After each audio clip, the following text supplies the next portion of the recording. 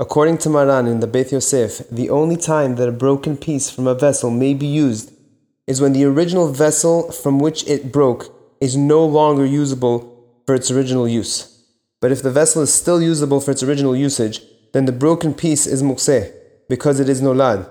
However, the Beit Yosef says that if the broken piece has the same type of usage as the original vessel, for example, if a piece broke off a barrel, and that piece is also suitable for containing things like a barrel, then it is not nolad and it is permitted.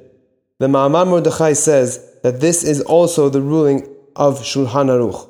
The Magen Abraham and Darkei Moshe and others argue on this ruling of the Beit Yosef.